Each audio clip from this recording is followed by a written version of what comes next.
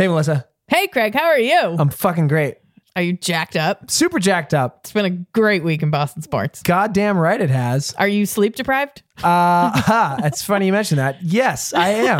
In fact, very much sleep deprived. It's been a long week. It has been a long week and a hell of a weekend, and there's lots to talk about. Yeah, we're going to get into all of everything that's been going on, but most importantly, obviously, the Red Sox and the end of their season. Yeah, I mean, if we're being honest, we're kind of neglecting everything else that's been going on. We're heavy. Yeah, we're heavy World Series this episode. You all get a bye. All right? Enjoy it, because it's over now, people. There are some times where I really like having a weekly podcast, and there are other times where I'm like, that's too much. We can't talk about everything today. So this is one of those episodes. We're all World Series, so buckle up. Should be pretty fun. Enjoy the episode.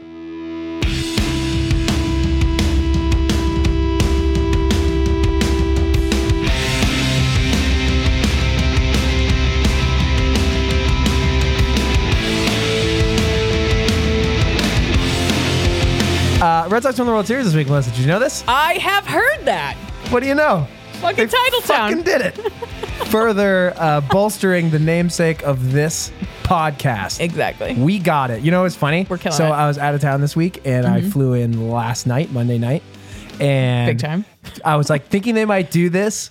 Fucking the pilot's like, we'd like to welcome you to Boston, Massachusetts, home of the 2018 World Champion Boston Red Sox. And everyone on the plane's like, woo!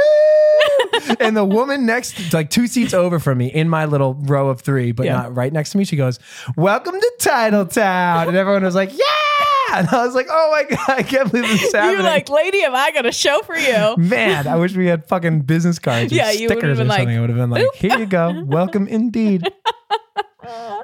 Anyways, some other shit happened though around town. So let's get to that and then we'll dive into the World Series stuff. Let's do it. Go ahead. Well, the Patriots played a Monday night game against the Bills this week up in good old Buffalo. They ultimately won 25-6, but it sure wasn't pretty if you watched that game. It was the fourth quarter before they managed to score a touchdown, and thankfully the Bills are trash, so they also couldn't find their way into the end zone. We saw McCourty, Devin, I think. It was Devin. Okay.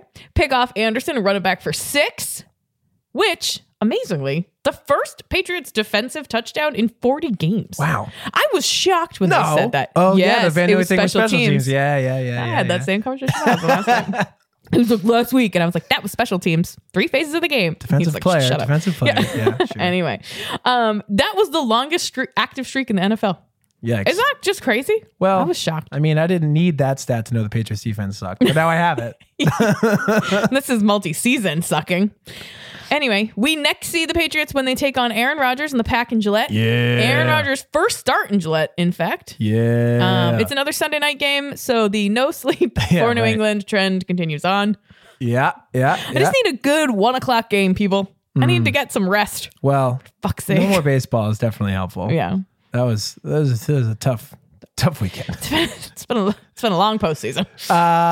Bruins. Yeah, they play. Last week, the Bees won 2 on the road in Ottawa and Philly, and then dropped the big rivalry game to the Canadians at home, which was apparently a snoozer. I was following along on Twitter. Joe Haggerty wrote a whole big piece on NBC Boston, I think. Oh, really? He writes for about like how the Canadians Bruins thing is pretty much dead. Yeah. Which after one game, it's like, okay, buddy, relax. Sure. Anyways, it was their first loss at the Garden this season.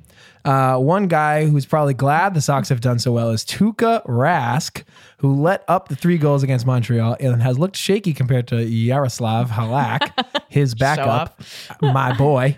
This week they're playing at Carolina and at Nashville before they come home for 4 games.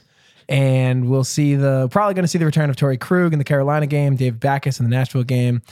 Injury bugs hit the team a little bit here and there, so getting some of these guys back would be great. Shore up the D, get some stability on the offensive lines. And yeah, Tuukka Rask has, I was going to say skated. That was a bad, stupid pun. Tuukka Rask has definitely avoided some heat that he otherwise you would think, be subjected to if the Red Sox weren't dominating. And I mean, this part of the hockey season is like, it's even if forget the Red Sox for a second. I mean, you got football going on, so like that's enough of a cover. So he's like 2 stories deep. Yeah, maybe even 3. Yeah, because the Celtics are garnering. People want to see this Kyrie Hayward thing. He is lucky because like if this was fucking March, April, May, like it would be like, dude, brutal. You suck, which he has and continues to do.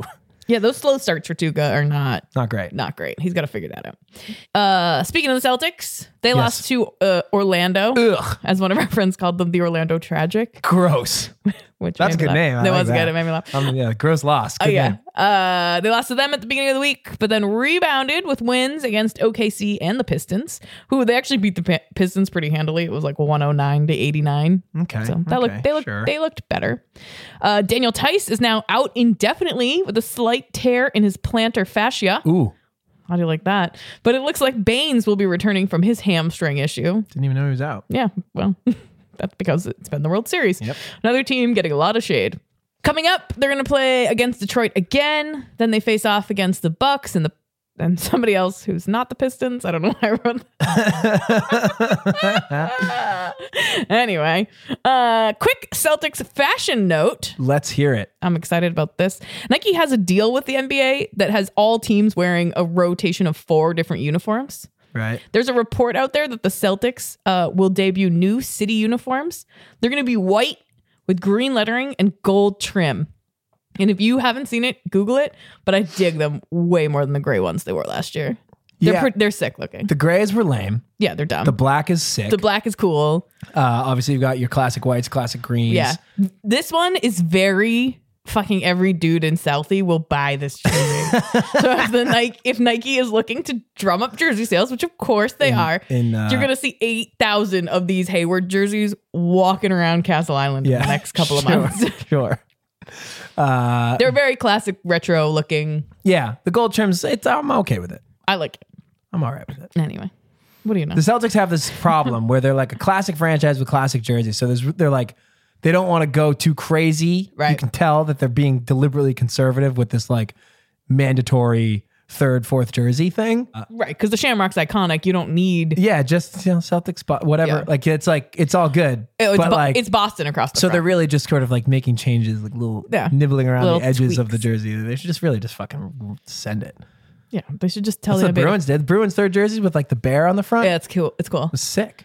Anyway. Not the one from the 90s where the bear looked very complacent with that yellow jersey. I'm talking about the new bear, the side profile bear, the all blacks. Not just like sad bear. Yeah, the complacent Zoo bear. Yeah. All right, and that brings us to the baseball team. Your Boston Red Sox, Melissa, your 2018 Boston Red Sox are now officially the World Series champions for the 4th time in 15 years. They beat the Los Angeles Dodgers 4-1, clinched the championship on the road again. I think all 4 have been on the road. 13 was in Fenway. Oh. Yeah. But most of them have been on the road. Was St. Louis the home team that year? No, it just went to 6 games. I don't remember. Well, yeah, it was game 6. So they must not have been. Anyhow. Whatever. Yeah, I mean, curse of being the home team and being really good means that 3, 4, 5 are all on the road. So let's fucking get right into this thing and talk about the series. What did you think about it, Melissa? Good series, bad series, fun series, boring series? What'd you think? I thought overall it was a pretty fun series. Yeah, I thought it was fucking awesome. I was excited to see the way they played and the way they like finished it out. We've talked obviously at nauseum about them being a 108 win team. Like I wasn't sure they would make it through the National League, but damn, did they prove me wrong? They just kind of like everyone just seemed to come up in the way that they needed to. Yeah. To like shut it down. Yeah, I was highly entertained by the series. I think LA is a wonderful opponent. They're very hateable. Yeah, they're super hateable. The Boston LA thing, like you forget about how, I mean, it's really like, it's not that we're so like whatever, like blue collar, normal, likable, whatever. It's just that LA is so celebrity, glitzy, fucking unlikable. Like any other city in America would have the same hatred towards LA that we have. You know what I'm saying? Yeah. Like I don't hate LA because Larry Bird and Magic Johnson, I wasn't alive. No, yeah, I don't really care about give that. a shit about that. Yeah. But like fucking watching LA games where they like do the like, the mandatory montage of celebrities in the stands where I'm just like, I don't care that Pat Sajak is at this game. Like I was like, we're digging deep for celebrities. Don't do like, why do you have to do that? And additionally you have the players on the field, fucking Machado and Puig, really unlikable guys. Yeah. So yeah, I thought the series was fucking great. I also predicted Sox in 5. You did. Thank you Nailed very it. much. And yeah, I mean, the Sox fucking dominated this playoffs. They lost 1 game to each team. Yeah. They only lost 1 game on the road Yeah. And it was the fucking 18-hour marathon, Yeah, 18 which, innings, like, 7-hour marathon. I would have been ready to just end it too. Are you kidding? Like that that's a crazy statistic to me. Like the fact that they just think about like just what does each ballpark hold? Call it like 40,000 people. Sure. So 40,000 people across 2, 5, 8 away games. Like watch their team get dominated by. Yeah, that's 320,000 people that are just like, fuck! I paid so much money for this. except for the people that happened to be, and the people that didn't get their days ruined by the Sox in their home park were the ones they had to sit there for 7 hours to see it happen. Like the Red Sox just fucking bummed out the entire such a good point. fucking opponent's fandom. And so really, if you were a Dodgers fan and you stayed for that whole fucking game, you were bummed out anyway. That's a long ass fucking time to be at a baseball game. Yeah, you could look at it two ways though. You did get 2 games for the price of 1. Sure thing. It's 18 that innings. is That the is a ultimate full 2 games of baseball. ultimate free baseball. I am a baseball fan, and I don't want to be there for 18 games. The one saving grace, innings, yeah. Oh yeah, that's what I meant. The one saving grace is at least it was in West LA. Coast time? So Yeah. well, West Coast time, and they were fucking freezing their asses off. It Yeah, wasn't true. like 40 degrees and like plummeting. Oh yeah, I forgot about the cold. I was picturing what it would have been like. You know, I was like, yeah, they were playing replays of that the next day of the long game, and we'll talk a little bit more specifically about the super long game in a minute. Yeah. But they were like showing replays of it the next day, and they like you know, your classic like cut to the in stadium clock, Yeah. and it was like 11:59. I was like 11:59. That's nothing. You should flip to the fucking shot of the Boston clock. bar I'm watching in an East Coast time where I'm It getting would have just been a door pushed out 'cause by they're bouncers. closed. Yeah, like it's fucking 3 a.m. The lights are just off. 11:59 is not dramatic. Like that is not like I know. that's not that crazy. It's so sad when Everybody you're stays up till midnight. It's not a big deal. Yeah, Except for like midnight I can handle. Yeah. 3 a.m. I got shit to do. you're right. Yeah, if that was in the East Coast, people would have been getting fucking hypothermia. Yeah, it would have been cold. Because when you get to that game at 8 o'clock, it's not that cold, and you don't expect to be there till 3 a.m. Yeah. So what do you think about that big long game 3? 18 innings. I thought when it happened that it was going to be their undoing for their time in LA. Did you think that as it was happening or only when they lost? As it was happening, as it was getting later into the game, Mm-hmm. I would say. Because I just thought Cora overplayed his hand a little bit. Like it felt like he got a little too into the National League strategy magic that like, oh, you got to Double switch switches and double switch and, yeah. and don't let your pitcher bat more than twice. And I was like, the fuck are you doing? What are you doing? Like I'm watching pitchers come in for one batter. And I was like, I feel like you're trying to embrace this like National League idea. I also don't feel like that's how the National League manages their pitchers. Yeah. And then we watched Evaldi have the longest start in the entire postseason out in of the the bullpen. middle of the game, or the end of the game, I guess it ended up being. And he was supposed to be your game 4 starter at the time. Yeah, in between the time they pulled Porcello out and put Evaldi in, so that was like I think the 5th and the 13th. Yeah. It was like it got a little cute. You had one at bat from Andrew Benintendi, who at that point was hitting like 500 or something in the series. right. JD Martinez also got pulled for a pinch runner, who was Ian Kinsler, who had the most who then muffed 2 plays. most ridiculous fucking trip around the bases of all time. So JD Martinez gets on base in the late innings. Yeah. And Gets lifted, yeah. Kinsler gets put in, which at the time I thought was stupid. I did too. Like JD Martinez, not the fastest guy in the world. Ian Kinsler, also not the fastest guy in the world. Faster than JD, but like it's not like he's like some specialist. And he fucking He's no Dave Roberts. yeah, right.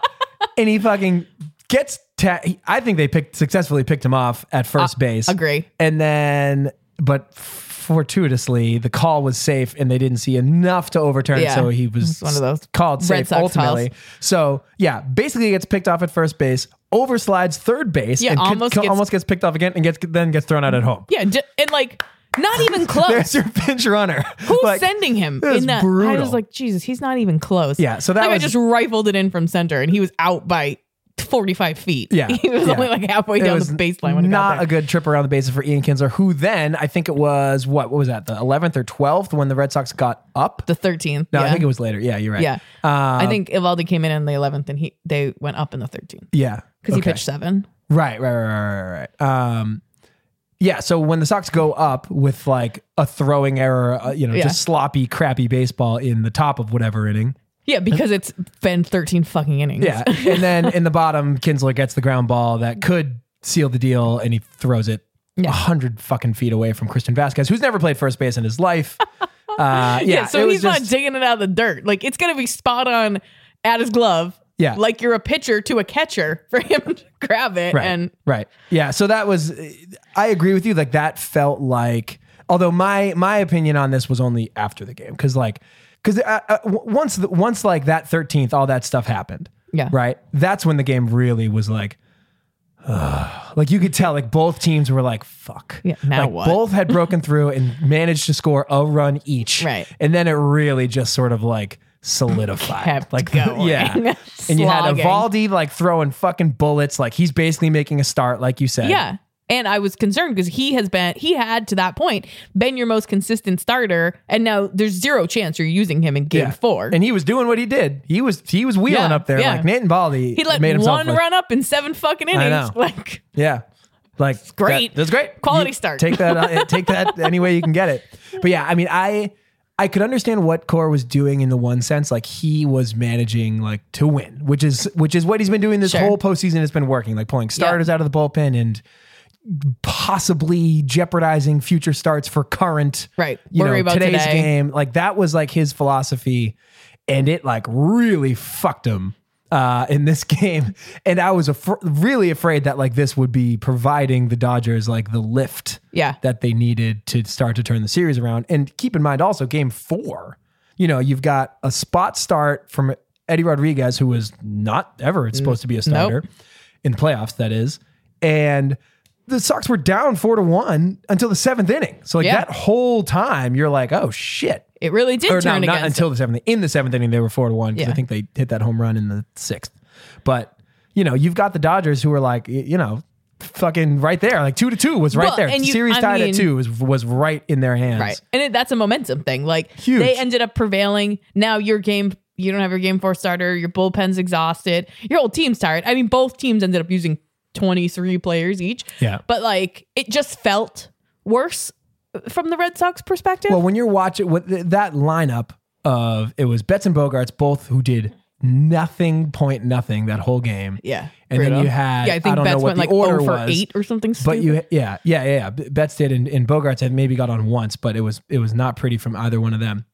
And then you had 2 catchers. Jackie Bradley, Nunez, 2 catchers, Leon and Vasquez, in the pitcher, like all trying to just, I think both teams were just trying to jack home runs and hit the ball as absolutely hard as they could to win. And it was just a bunch of pop-ups, and it was brutal baseball. Like that was like an epic game, a historic game. It was not a good game or an enjoyable game. Like that whole like second half, was just like terrible baseball. It'll be one that you'll look back both on. Both runs like, scored on an error, like throwing errors from both teams. It's like brutal. You'll look back on that one like 5 years from now and be like, oh God, that game was miserable. Right. Unless the Dodgers were able to turn it around, in which case you would look back on that game and be like, Ian Kinsler is Bill Buckner. Ian Kinsler should be the fucking happiest man in Boston right now. Because like he was saved from a lifetime of ridicule and hate. Yeah, seriously. By the people of like Boston. Imagine if that turned the series and the Dodgers won. Like obviously there was no situation under which the Dodgers could win the World Series that game. Sure. But neither was there for Bill Buckner though. I'm pretty sure that was game 6. Yes. But anyways, yeah. Yeah, and there was also there was the classic, we've seen this in all 3 series, idiot social media person for the Dodgers after that game posted on Instagram the win and wrote damage done. Damage done. Like, listen, dude. No, first of all, you won 1. Like, good, but it's just 1 so far. You didn't tie the series up. You didn't win You're the still series. Losing. And it took you 2 games to win 1 game. Right. And it's like, literally both other teams did something like this mocking the Red Sox, and it didn't work out for them. And now you've fallen victim to the same trap. That was like the lowest level troll job that it wasn't even good. It wasn't, no. And it wasn't as like, it wasn't as. The New York thing I appreciated. Right. But in all 3 cases, it was teams after getting their first win of the series being like way overconfident that that's going to mean anything. And in all 3 cases, the win that they like shook their ass about was the only win they got. The so only like, one. Well done. Way to fucking. Yeah, karma got your back. Yeah. On that one. Game 4 I feel like was the best game of the series and the most dramatic game of the series to me, just because you had Eddie Rodriguez not making like Eddie Rodriguez had no business starting that game, even though he's been a starting pitcher for his entire career. But like this postseason, he was a bullpen guy, and he had been a pretty buried bullpen guy. He was basically the only times he pitched pretty much were to get out like a single left-handed hitter, and that's it. And so to me, when I was watching that, like every inning was an adventure because like you never knew when it was just going to all fall apart on him. Like, I don't know. When was the last time you saw Eddie Rodriguez start? Like his last start must have been July or something. Yeah, I mean, I couldn't even tell you. While. So like that was an adventure to me. And then just the comeback of it. And like, I felt like that was the backbreaking game. Like I was nervous through all of game 5 just because it's a World Series clinching game. And like, obviously you're going to be like on edge, but it didn't really feel like, I felt like that was like the backbreaking game for the Dodgers. Like that's not the team that's going to fight back from 3-1. Like, come on. And because after winning that game 3, like that should have been their chance to turn the series around. So for the Sox to come back and win game 4 with a spot start from a guy who wasn't in their starting rotation is just like a nails in the coffin kind of win. It's also wild to think of like who the heroes of the series were, like, and just of this postseason in general. Like if I had told you in like, I don't know, June that we would win the World Series and we'd be talking about how David Price should have won MVP. Yeah. How Joe Kelly is Pedro Martinez, apparently. Like, Joe Kelly is Mariano Rivera out of the bullpen. Yeah. And like Ryan Brazier and Matt Barnes are like all, you know. The Steve Pierce was going to be knocking dingers out. Like, I would have been like, who the fuck are you even talking about? It's particularly in game 5, in the clinching game, like Price, Kelly, Sale. That was the game. And they could have put anybody. They could have put me in there in the 9th and it wouldn't have made a difference. Like Price and Kelly just fucking dealt. I loved the move to Sale in the 9th.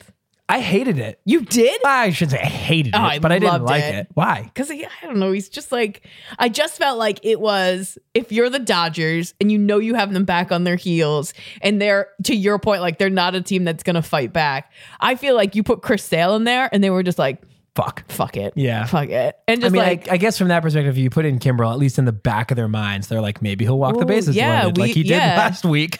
Right. He's been inconsistent. Yeah, and like, we have a chance against him. You see Chris Sale come walking out or running out of the bullpen and you're like, fuck. You know, it was sick when they had that shot on the broadcast behind Chris Sale as he's walking out and like all the bullpen is like fucking yelling and screaming and like that was I've never seen that in a baseball game in my life. They were bullpen guys standing up by the door like fucking hollering. Like that was sick. Yeah, like it moved. I just felt like that whole team was like ready to go. Oh yeah, the teams even talked about during game 4 Chris Sale like freaking out in the dugout and like showing some emotion. Did you see like, that? Let's on TV. Let's fucking go. And he was like, fucking hollering at people. I was actually, so when was that? Was that game 4? Yeah. So that was after the long game, right? So that was, to me, I was like, so like I said, game 4 to me was like the series. And I was nervous the whole time because it felt like the Red Sox were, this isn't a feeling. They were objectively vulnerable because they didn't have a real starting pitcher. When I saw Sale like losing his mind, I was like, like, I don't know. Like if you're a position player, are you really going to respond to like a starting pitcher who hasn't even done great? Like, you know what I'm saying? Like, it's not like, I think starting pitchers are like, pitchers and position players are kind of like different worlds on a baseball team. And it's like, ooh, I was like, if they lose, I don't know. Like to me, I wasn't like, yeah, Chris Sale's amp, we're going to win. I was like, ooh.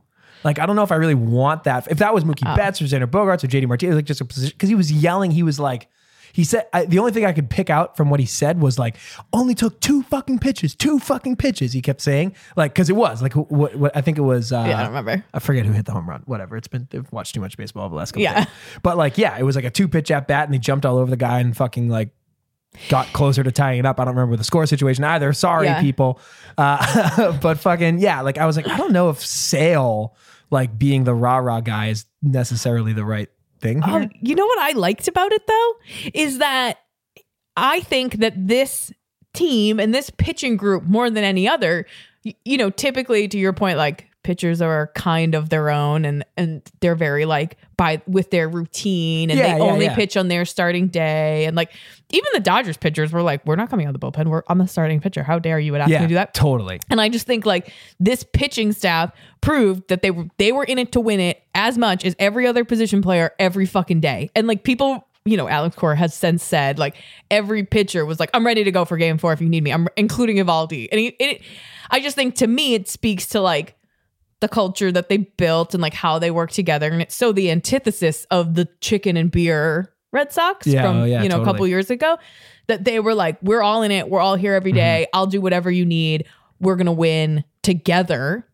And like, it didn't matter what your position was or what your role normally was. Like, you were there to do what you were asked to do and to be the best you could be. And so I thought like Chris Sale getting pumped and excited in the dugout with all the rest of his players just spoke to like, even when he's not pitching, he was that invested because every game, every at-bat mattered to all of them. I mean, I don't know. Maybe that wasn't like that abnormal. Like, I obviously don't know like what Chris Sale's like role or personality is like in the Red Sox clubhouse. But at the time, I was like, oh, I don't know.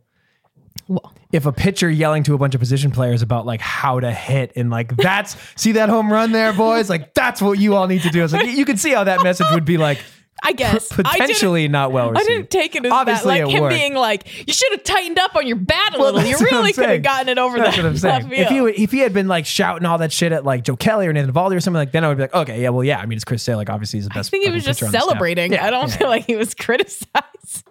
I don't know. He wasn't I giving was them just nervous. feedback on their batting. There was nothing that the Red Sox could have done other than score runs and win the game that would have made me feel less nervous. So all those things that are just like side stories, I was like, oh, that's bad. We're fucked. I don't like it. I don't like it. That's Don't bad do and that. we're Don't do fucked.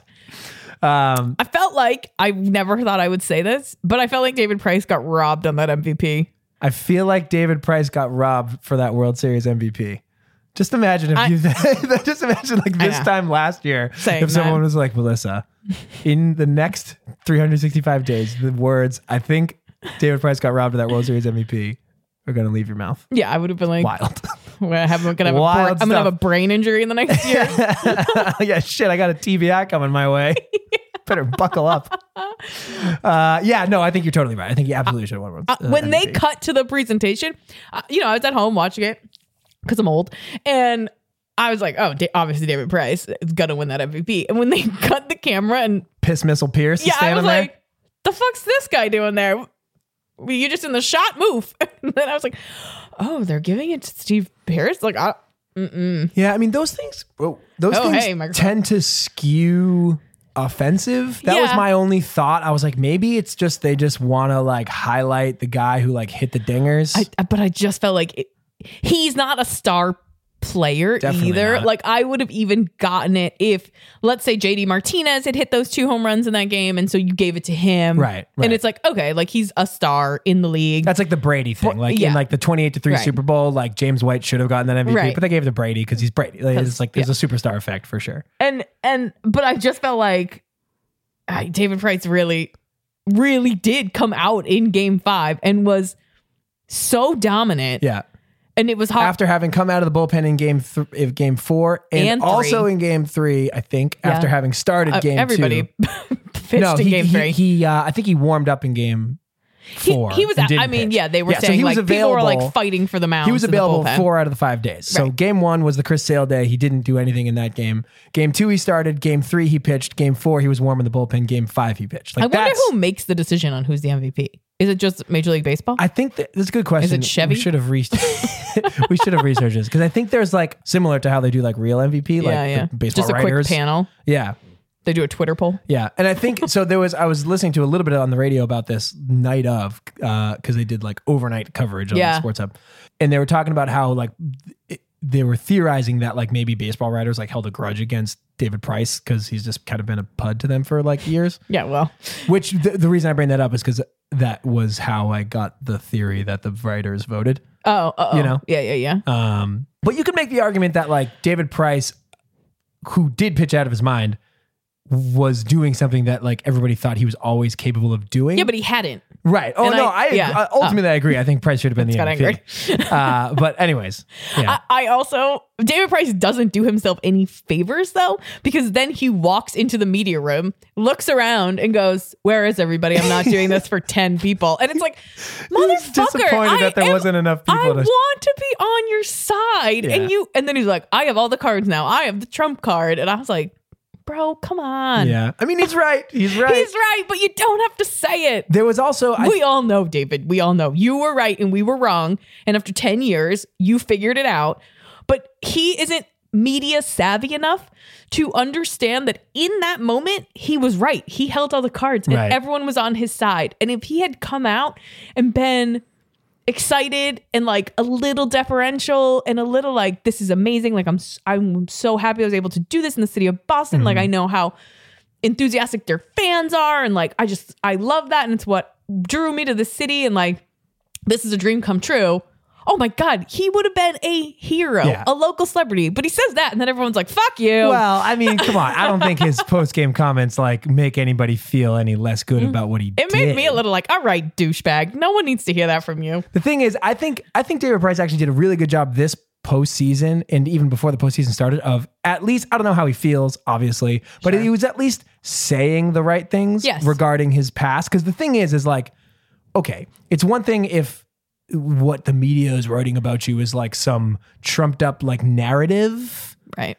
But like it was all just, on the scoreboard. Like he just hadn't pitched well in the postseason. It's not, it just was on 0 paper. for 9 or whatever, right? So like, it's not like a crazy like take to say that David Price sucks in the postseason. And he had began acknowledging as much. And he was like, yeah, like I gotta perform. Like he said something before the postseason started, but like I could win, all my starts all year and lose in October and I'd still be Doesn't like matter. hated or whatever. And it's like, yep, that's accurate. But So- you didn't. And I don't know. Yeah, He had a could've- chance. He could have taken the high road, but see, this is why I say that I don't know how he felt because I think I do know how he felt, and I think he really just fucking hates the media. I think he and hates everybody. hated the discussion and hated the coverage. But some part of him knew it was true, and either he did a really good job of just simply saying the right things because I think his post game of like his like "fuck you" media tour really just reveals that he just hates He hated the everybody writers. the whole time. Yeah, so speaking of which, Yeah. what'd you say before we started recording? He has 2 days. The Sox have 2 days or something. Yeah, he had 3 days from the end of the World Series to opt in. So yeah, and just for context, he has been on the team for 3 years, I believe, maybe 4. Sure. And he has A player option A for player this year. option for next year. So the Sox can't opt whatever, but Price can walk if he wants to. Right. And the Sox have already picked up sales option for 2019. Like of you course. Why wouldn't you? Yeah. Although I don't know how that shoulder might be jacked, but we'll see. I don't know. And then so they have a couple big decisions to make as we're now heading into the off season, which is kind of crazy. One, obviously Price actually gets to make the decision. What do you think? What do you think he will do? What do you think he should do? So it's parade day tomorrow. Oh wow! I wonder what the deadline is. He It must really probably be 4 hates o'clock or everybody. something He could that. like get on his duck boat with a sign. With like a Miami Marlins jersey or something. Yeah. I would actually. I think he opts in. I do too. So that's my prediction. What I would love, and I would actually respect the hell out of David Price if he opted out. I would like tip my cap to David Price, who signed with the Red Sox because they outbid everybody on the free agent market 4 years ago by so much that he really wanted to be a St. Louis Cardinal. The Cardinals experience is nothing like the Red Sox experience in terms of pressure and media and fan base. It's a very sort of happy joy environment you're not down quite there. so under the microscope. So the Red Sox just blew their offer out of the water and basically made him an offer he couldn't refuse, to use the cliche. Yeah. And so he comes here, and like anybody that's paid attention to this team over the last 3 or 4 years knows that David Price fucking hates Boston. Oh, he hates it here. Hates it the here. media. He hates the fans. He hates the talk radio. If he was aware of podcasts like ours, he would probably hate us too. Like he fucking hates it. And I would have so much respect for him if he was like, oh, now you fucking like me? Yeah. Great. I'm out. Peace. Deuces, That would losers. be fucking sick. Yeah. I think he will opt in, but his stock's never been higher Right. than it is right now. And so he could go somewhere and get probably a 5-year deal. I don't know. I mean, his stock is very high. That's definitely true. But There's I mean, teams like, out he there got that a pay record-breaking stupid contract when he signed here 4 years ago. So I don't know if he would be able to get that money necessarily. Right. Guy gets like $30 million a year or some shit Dumb. like that. But the Sox aren't going to sign him again after next year. There's no way. They'd be stupid to. But I think the opt-in is for like 2 years. I think it's more than just the one. It's definitely more than just the one. We'll I'm know pretty by tomorrow what he's going to do. sure. Yeah. Oh God, I would just respect the hell out of David Price if he was like, yeah, fuck you. Like I was gonna leave no matter what. Like winning this World Series has nothing to do with it. You know what I mean? Like, Yeah. Because if he fucking failed, right? Like let's just we'd be like, opt out, you bum. live in a world where Game 2 was just a loss every like the Yankee every time. series, right? So like, you win fucking 3 games, but the one that you lost was the Price one, right? Every so time. like, if that was just the way that this whole postseason went, if they wouldn't have been able to win the World Series that way, obviously, because David Price was a big part of it. But like, he probably would have opted out then. Yeah, and I don't think Well, maybe he wouldn't. I don't know, because the money's just so good. Yeah. Yeah, and he would have had a hard time getting an equal contract Oh, yeah, because he totally. still would have Yeah, had that you're monkey right. on his Now that I back think of not about being able to win a postseason game. Totally. Yeah. So But in that now case, that he's he would have stuck shaking around. that, I wonder what he'd get out there.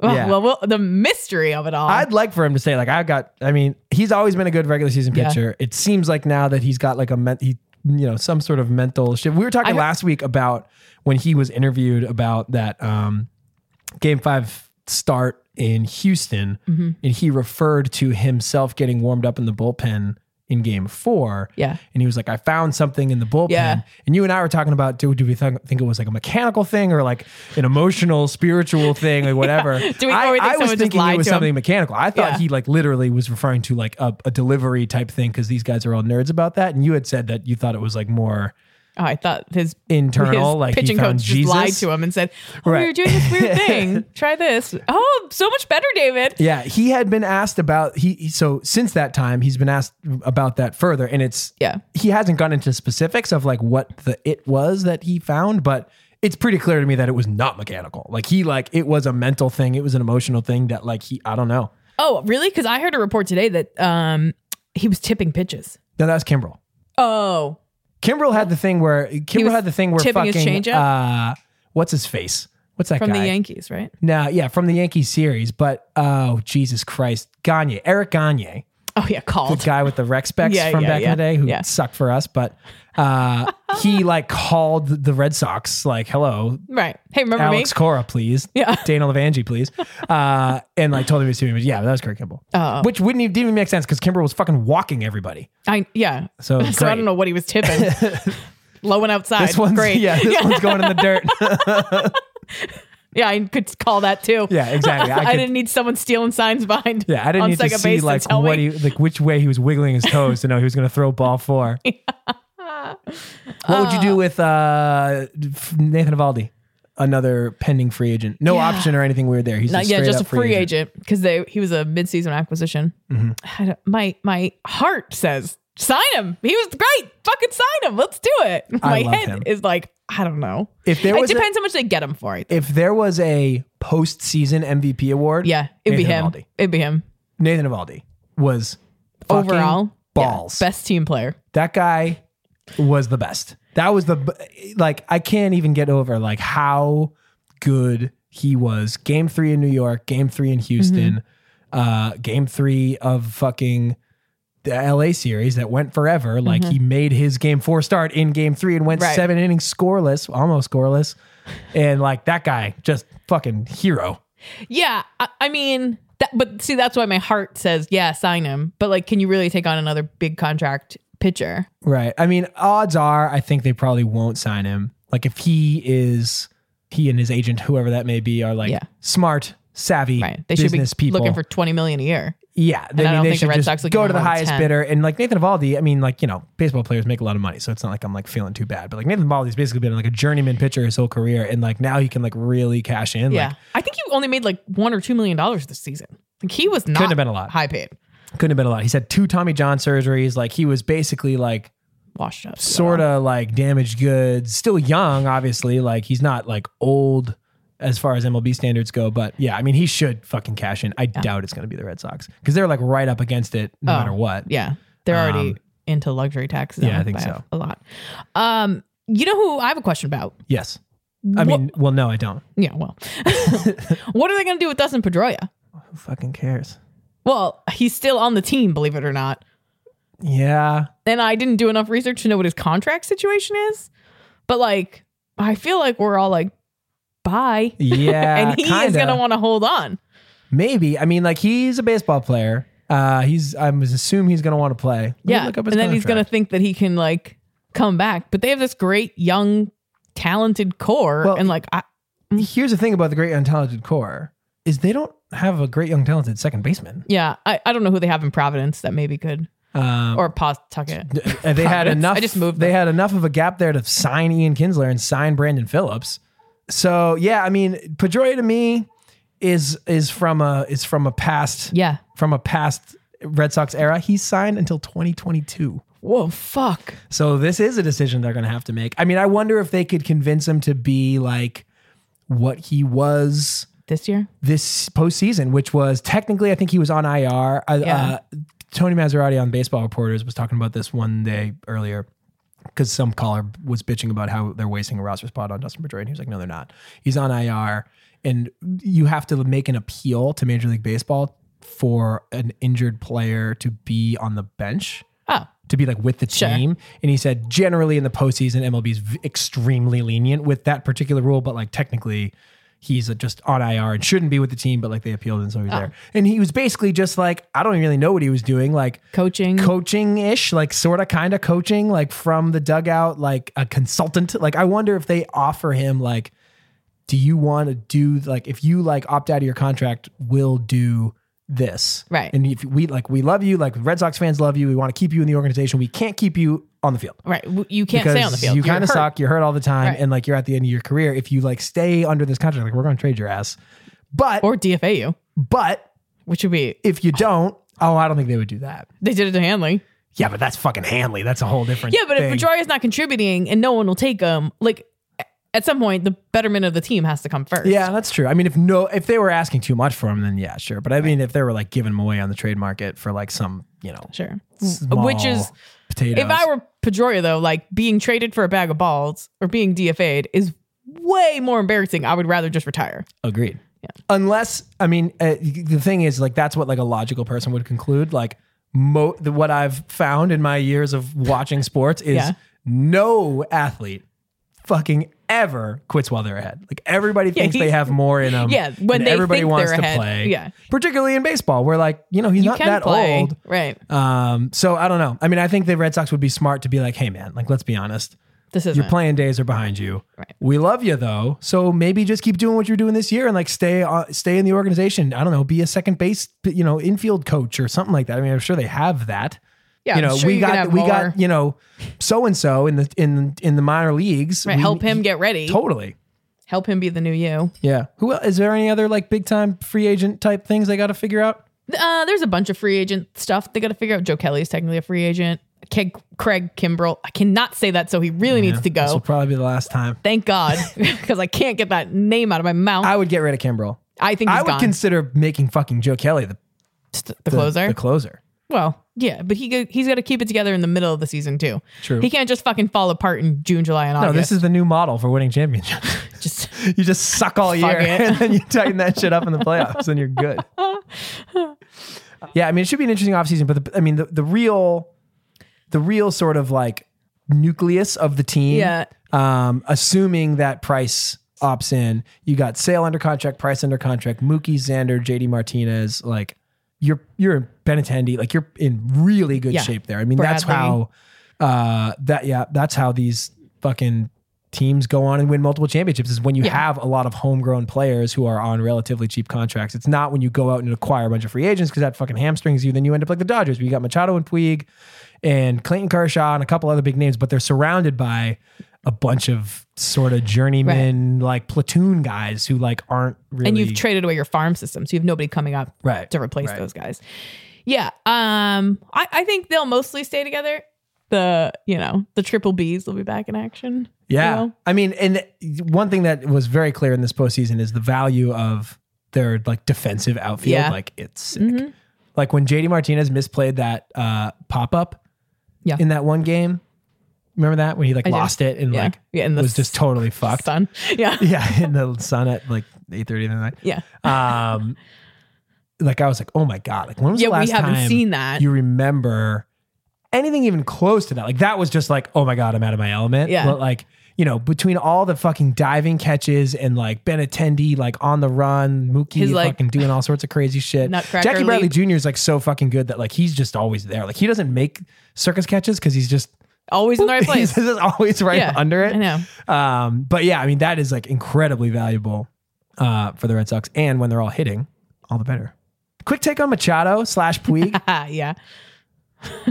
Machado striking out to end the. Oh, wasn't that so perfect? It was just when he came up and it was 2 outs. I was like, oh, please please just strike out. I really want him to strike out throw looking. at him. I was hoping they'd fucking Ding plunk one off him. his ass. Yeah, it'd be great. Just watching him take that huge cut and go down on the knee as like Vasquez runs out to hug Sale. I was like, yes. Dude, Manny Machado is the biggest douche. He's a piece of shit. I'm like struggling to find someone comparable. Like I had previously, like I don't watch a lot of Dodgers baseball, right? So like I saw the clips and I watched as much as the NLCS as I could while I was watching the ALCS, which obviously took up like 12 fucking hours of my life every 3 days. But like I had previously in our past episode compared him to Brad Marchand.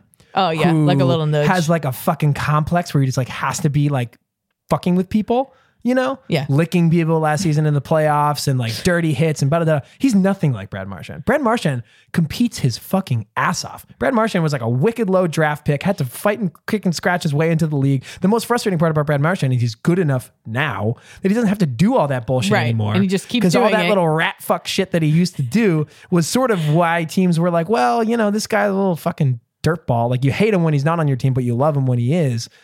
Manny Machado was nothing like that. Manny Machado was like silver spoon as far as baseball is concerned and talent, like super high draft pick, gonna get paid $1 gazillion next year, has always been good and does have that same little complex, but like dude doesn't try. No, he's no hustle. Dude does not try. Like what was the quote? The fucking... He said like, I'm not Captain Hustle or whatever, something like that. So this was I think it was in game 2 or maybe 3 where he hits like a deep ball to left field and he's like sitting at home plate, like watching it. It bounces off the wall and turns into a single. Yeah, it was a long ass single. And he was like, basically said like, well, I'm not going to give it my all running to first.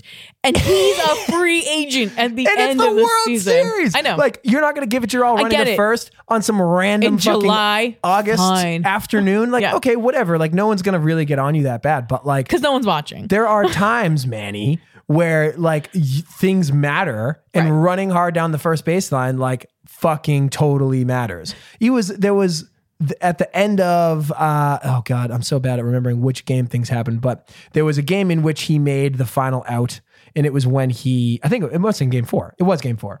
He was the final out in game 4 and 5? Yeah, he grounded out. Great. And it was when he fucking stepped on Steve Pierce's leg at first, which is like, oh, cool, Manny Machado. Classic of all the Manny Machado. Hundreds of players to cross first base in this year's postseason, you seem to be the only person that can't avoid the first baseman's foot. Yeah, twice. You dick. There was another, during that same fucking play, he's like 5 steps away from the first base bag and he's blowing a bubble. He's got gum in his mouth and he's blowing a bubble. You think it was Big League running Chew? to first. It's like, what are you doing? Just fucking run. Like, oh my God. And Puig, like, I don't know enough about it, but like Yasiel Puig, I guess, I mean, he dogs it down the first baseline. He's not quite as much of a putz as Machado is. Like, he's not dirty, I don't think, but he fucking annoys the shit out of me. Puig does. Yeah. I can't. So I have this really difficult take with Yasiel Puig. Give on the podcast. If you want to go back and watch any given Yasiel Puig at bat, just watch what he does, like with his body. He doesn't do. He's basically an alien.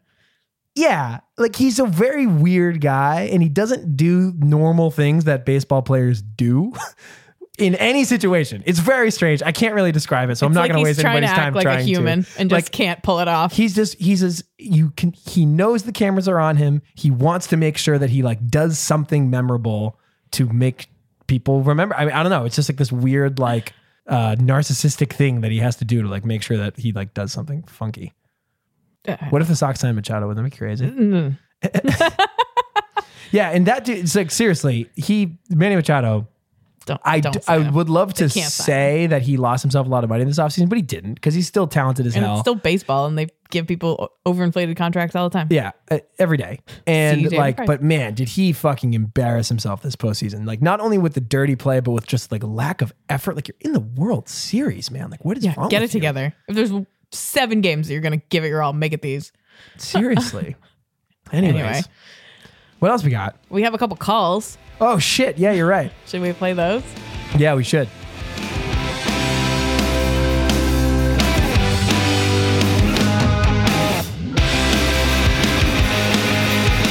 All right, you want to take some calls? Yeah, I do. Let's do this. Hey guys, it's Steven from the Twin. I want to talk about David Price. Really happy that he overcame his struggles in the playoffs.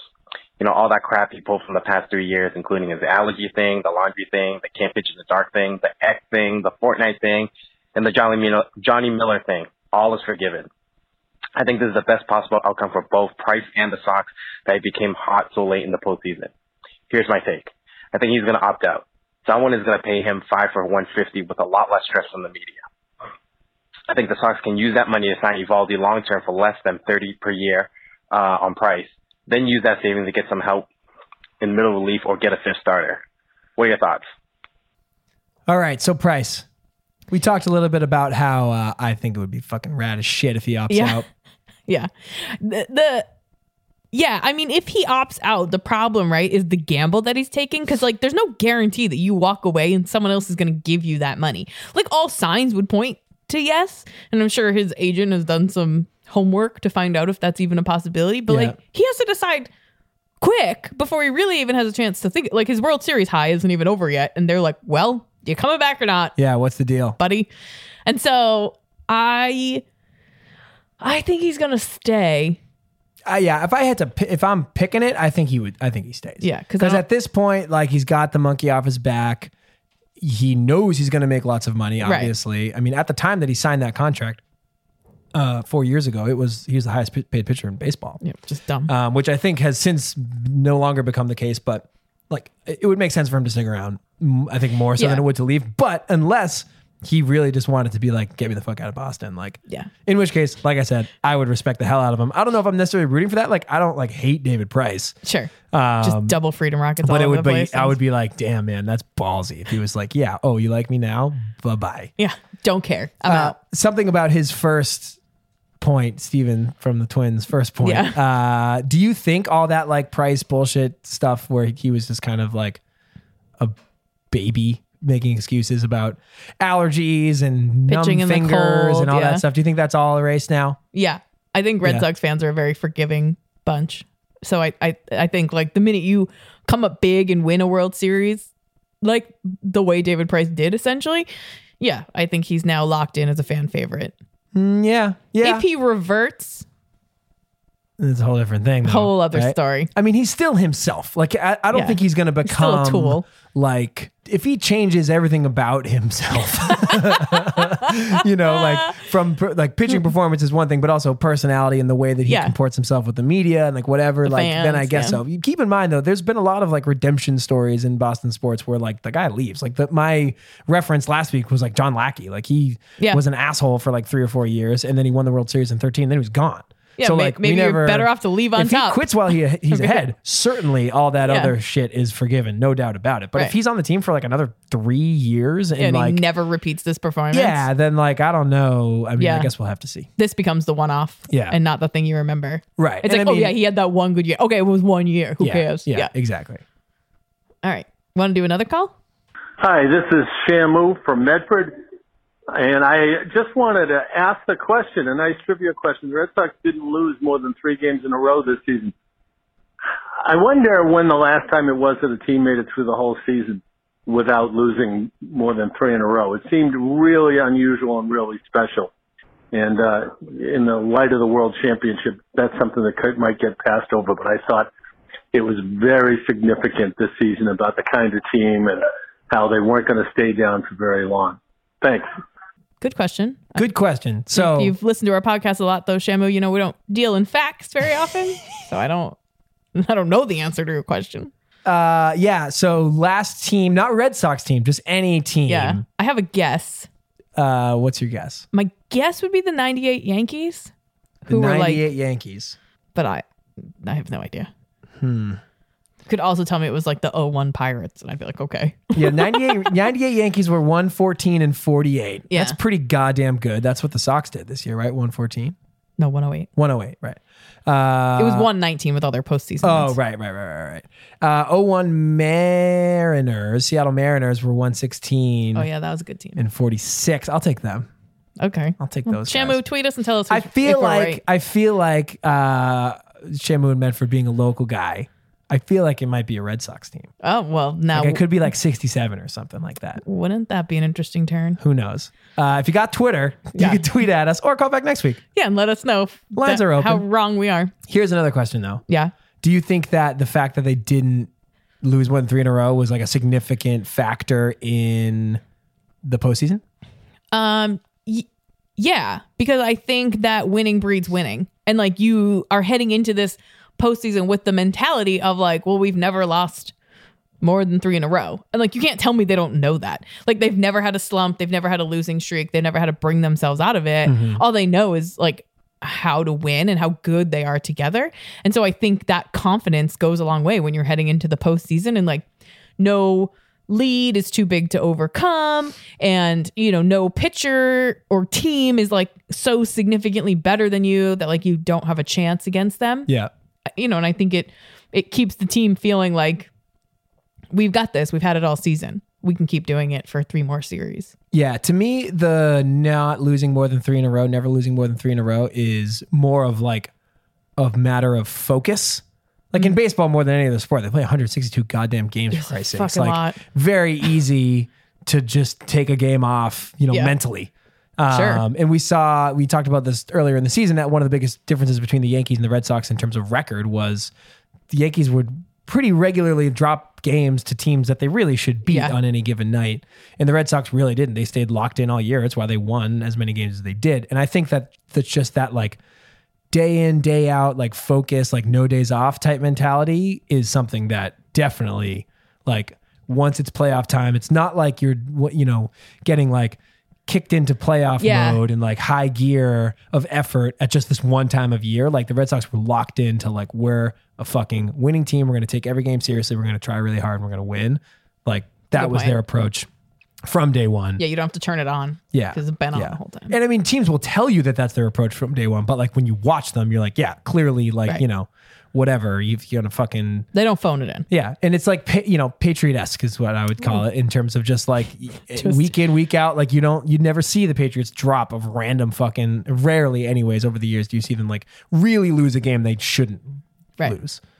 So yeah, I do think that was significant. On a related note, Yeah. we got an email this week. I'm so excited. Which- you can email us too. If you're thinking to yourself out there, Titletown listener, I never heard him throw an email address out there. Well, that's true. We haven't. But if you want to email us, you can do so at TitletownSportsPodcast@gmail.com. Yeah, knock yourselves out. Yeah, go freaking crazy. This particular emailer goes by Christine, and she says, consider this a write-in for Titletown as I'm at work and cannot call. She Responsible. says, Alex Spear wrote an article in the Boston Globe today about the Sox reason for success. And his conclusion was that it was forming a tight bond as teammates since day one with Alex Cora as manager. He quotes in that article assistant pitching coach Brian Bannister. Bannister says, you can assemble great talent, but chemistry is the thing people argue about. Is it there? Is it a real thing? That's true, Brian Bannister. We do argue about Yeah. that. It's like you're speaking right to us. Brian Bannister goes on to say, I've been on a lot of teams and there were only a couple that have had this kind of chemistry. And you don't win 108 games without it. So Christine goes on to say that her question is for me specifically. And after shitting all over the Eagles team chemistry, criticizing Lane Johnson for suggesting teams should have fun and claiming that the chemistry argument is overrated in all sports. Well, the chemistry argument is great. The chemistry itself is overrated in all of sports. And a winning comes first type mentality is, wait, I lost my spot. Are you ready to admit that Melissa was right in episode 25, Deep Poll? Great citation. I think we're on 55 right now, and say that team chemistry comes first, or at least equally as important as skill, considering that it seems to be the take of the Red Sox themselves. Thanks. Love the show. Christine. She sounds smart. Yeah, Craig, are you ready to admit you were wrong? Well, so here's what I think. I think that the difference, like this team clearly had great chemistry. Right. No doubt about that. I don't deny that chemistry exists. My question has always been, what comes first? Do winning teams have more fun because they're winning, and then therefore you get things like, you know, the little dick slap thing that the Red Sox did at second base every time that they would like hit an extra base hit, or like all these little like fun, goofy, you know, guys putting pie in each other's face after walk-offs, or like dumping Gatorade, like whatever, like shit like that. Like Just that, are you happy because you're winning or are you winning because you're happy has always been sort of my question. And I've fallen on the happy because you're winning side of that argument.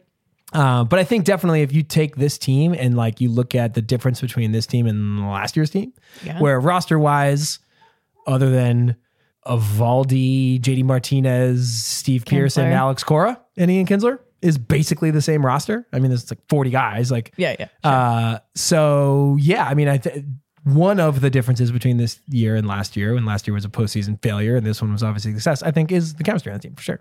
Oh my God. But I'm taking that as a win. 90% of the reason that they're there in the first place is the talent on the roster. Yeah, but I think that you can only do so much with the talent if you don't have each other's backs and you're not willing to like support each other and encourage each other and be like moving in the same direction. Like, are you all equally invested and do you enjoy each other and do you like relish seeing your peers succeed because you have a great relationship with them? Like, are you willing to equally celebrate with them and use that as maybe momentum for your own behavior and your own play on the field because you want to do the best for those guys around you because they're doing their best for you because you have great team unity and chemistry. Yeah, totally. I think Alex Cora inspired that. And I think it shows in the way that he was able to handle the team and manage the team and they supported him at every turn. That part is very clear. The Cora element and like, there's a lot of that's like, that's a big part of the job of manager is like manage the relationships, manage the egos, manage the team in a personal relationship type of way, as well as obviously on the field.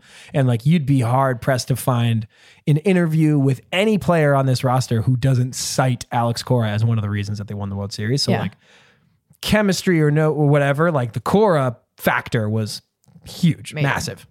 In fact, earlier, like way early, before the season even started, before they signed JD Martinez, I was like excited because I really didn't like John Farrell. And I was like, oh, this will be interesting. If they actually don't make any changes other than manager, it'd be fascinating just from like a troubleshooting perspective.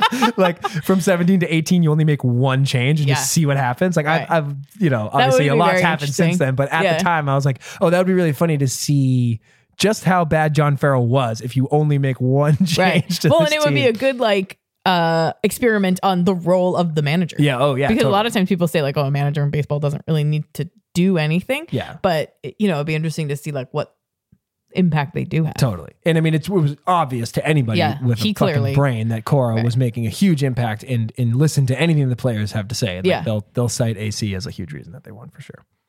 And their chemistry was untouchable chemistry. All right, so we're gonna forgo. Oh, I'm sorry. No. You have another thing? No, I was gonna say the same thing you were about to say. We're gonna forgo our lightning round this week. Our traditional. It's been a long episode, so we're gonna truncate our normal lightning round where we go around the world of sports and we want to boil it down to 2 questions. Yeah. So we've spent a lot of time talking about the 2018 World Championship Boston Red Sox. Mm-hmm. They're gonna have their parade tomorrow. I want to ask you, in summary, what's my costume going to be? Yeah, mine's going to be Alex Cora. Do you think this is the best Red Sox team ever? Do I think this is the best Red Sox team ever? Short answer, yes, I do. They beat the shit out of the league and they beat the shit out of their playoff opponents. So like, just in terms of like scoreboard, they fucking knocked everybody's teeth in all year. Yeah. I'm going to steal a take. Sure. Real quick. So I was, like I said earlier, maybe I was listening to the Sports Hub like after the game was over and someone stayed on the air all night. I want to say it was Adam Kaufman, but I honestly don't remember. So sorry to whoever that person is. But they were talking about whether, same question, and they differentiated between the greatest Red Sox team of all time versus the best Red Sox team of all time. And I kind of like that take and am now going to take it, which is the fact that like nothing's ever going to top 04 because number one, they were a fucking wagon. They were really, really good. Yeah. And number two, you can't like quantify like just the weight of the 86 years and the curse and the history and the previous year, 03 and Aaron Boone and all that sort of stuff. And just like all that PTSD was just like so much. And so like that was the greatest one. Yeah. Like this one might be better just on paper, like how they performed, but I don't know if they're the greatest. Yeah, from a statistical perspective, this team is certainly better. But I think from a legacy and like meaningfulness to the city, the 04 team has to surpass any team ever. Totally. And I mean, also, I think it's yet to be seen like what happens next. Like if the Red Sox win the World Series next year, Oh, God. with like the same roster, more or Yeah. less, like obviously there's going to be little changes around the edges, but like fundamentally, like Mookie Betts, Xander Bogaerts, Jackie Bradley, Andrew Benintendi, JD Martinez, Alex Cora, Chris Sale, David Price, all these motherfuckers, like they're a lot of them are going to come back. Whole lineup. Yeah. So like, I don't know, maybe if they win back to back, like we might have a different discussion. But for now, 04 is can't be touched. Here's a good one for you, Melissa. I know Yeah. you have a lot of passion about this. I do. You're not alone. You at home may have noticed that on the broadcast of some of these games, you've heard a Yankees suck chant coming from the crowd. As much as I'd like to chalk that up to like LA Red Sox fans who are like out of town and out of touch and just like being stupid. Yeah, bandwagoners. It did happen in Fenway, and you heard it in some of the coverage on Sunday night when they won. So I want your opinion. How do you feel about this whole Yankee suck thing when, goes without saying, the Yankees have not been in the playoffs now for like 2 weeks? Yeah. It's amateur hour. Like, I saw a quote where someone from the Yankees organization was like, well, it just shows that we're in their fans' psyche. And I just think it's like, what? When you're playing the Yankees, absolutely bring that out. Bring like, it on. It's there. Do it. Let Go it for rain it. down from the heavens. When they're not even involved and they've been on the golf course for 10 days, like, leave it at home. Stop talking about them. And I just think like you had an opportunity to you are the bigger team. You are the better team in the last 15 years. Yeah. By a significant margin. Stop letting them dominate your thoughts around baseball. They should be chanting Boston sucks. Should be the opposite way. Yeah. I hard agree. I mean, like we've exercised the demon. Yeah, it's over. And yeah, it's just like lame.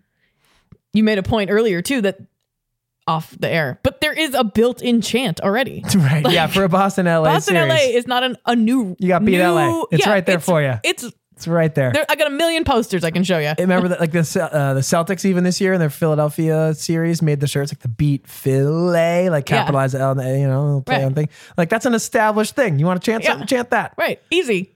It's there. We're not even asking you to make up something new. Use what already exists, people. Title time. Yeah. To start that chant, that would be great. Like my friend on the plane. Yeah. Yeah, that pissed me off too. Anyway. Wait, can I get your take on David Ortiz being on the field after they won? No. You're just trying to make me No, angry because now. one of the things I was just thinking about how we've like exercised the demon on the Yankees thing is that like we even get to enjoy watching David Ortiz and Alex Rodriguez on TV after every game breaking it down, and A-Rod has to sit there and fucking eat shit. I know. I do like that So part. that's even better. A Big Papi, get the fuck out of here. I saw him come running out in his suit and he put the World Series hat on. Yeah. I think that might have been the part that irritated me the most is like, you're not on the team, dude. Like you didn't win. You're not a World Series champion this year. And like, you're great. And you're a like legend in this town. Oh yeah. Leave it at that. I don't need like Larry Bird running on the court the next time the Celtics win a championship. Right. Yeah, I mean, Let it go. The thing with David Ortiz, for anybody that watched him, he was, not exactly nonpartisan. No, yeah, of course. And I mean, I can understand why he was particularly excited because he's not so far removed from this He team. was there Like, last he year. played Like, with Mookie Betts. He played with He Jackie knows Bradley. those Like, guys. He should be pumped. He and I'm should sure not he be gave on him the field. a lot of tutelage in his, in his crossover years with them. But yeah, he was definitely feeling like he was part of it. He there. was like the He also played with Alex Cora. Like, he was like very much. I'll give him this one. he was like the college junior whose high school team just won a championship running out onto the field. Like At the house party. go away. With a beard. Exactly. Get lost. He's like Uncle Rico from Napoleon Dynamite. Anyway. All right. Anyhow, well, that was a good long episode. Great season by the Red Sox. We put a little bow on it. Great postseason. Great World Series. It was a lot of fun. Ready to move on to the other three teams and Sure are. hopefully repeat some success there. Totally. That would be lovely. Totally. If you have any thoughts, please hit us up at any and all social media at Titletown Pod.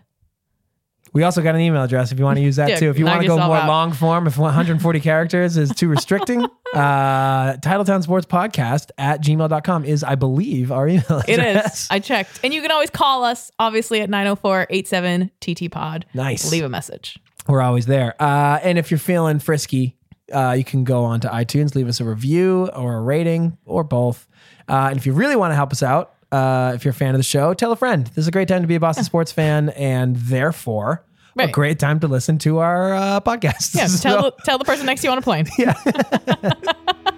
All right. See you next week. Bye.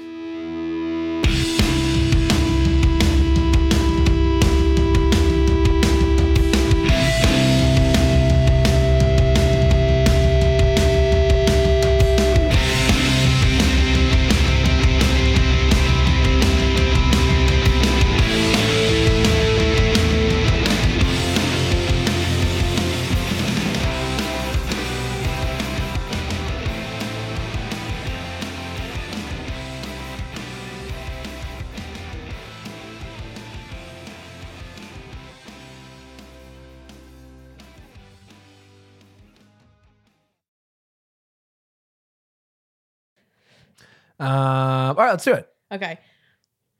Is my math right on the I wrote fourth time in 14 years, or is it 15 years for the Red Sox? How do you count that 04 thing? It was 04. I know that was 14 years ago, but every article I read keeps saying 15 years.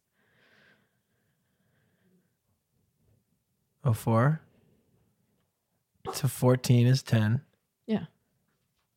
15, 16, 17, 18. 17, 18. But you count, it's like 4, Why would it 5, be 6, 15? 7, 8, 9, 10, 11, 12, 13, 14, 15, 16, 17, 18. See, it's very confusing. Yeah, 4 to 14 is 10, and then 11 is Yeah, but it's because you have to count I'm sorry, 4. yeah. Wait, so I can't do this right now. 4, Yeah. 5, 6, 7, 8, 9, 10, 11, 12, 13, 14, 15, 16, 17, 18. Yeah. 15. 15. Okay. Because you count both. Right. They both count in this case. Yeah. 04 is Just not 0. 04 is normal. 1. Right. Fuck it. I better make sure we get that right before we record that. Anyway.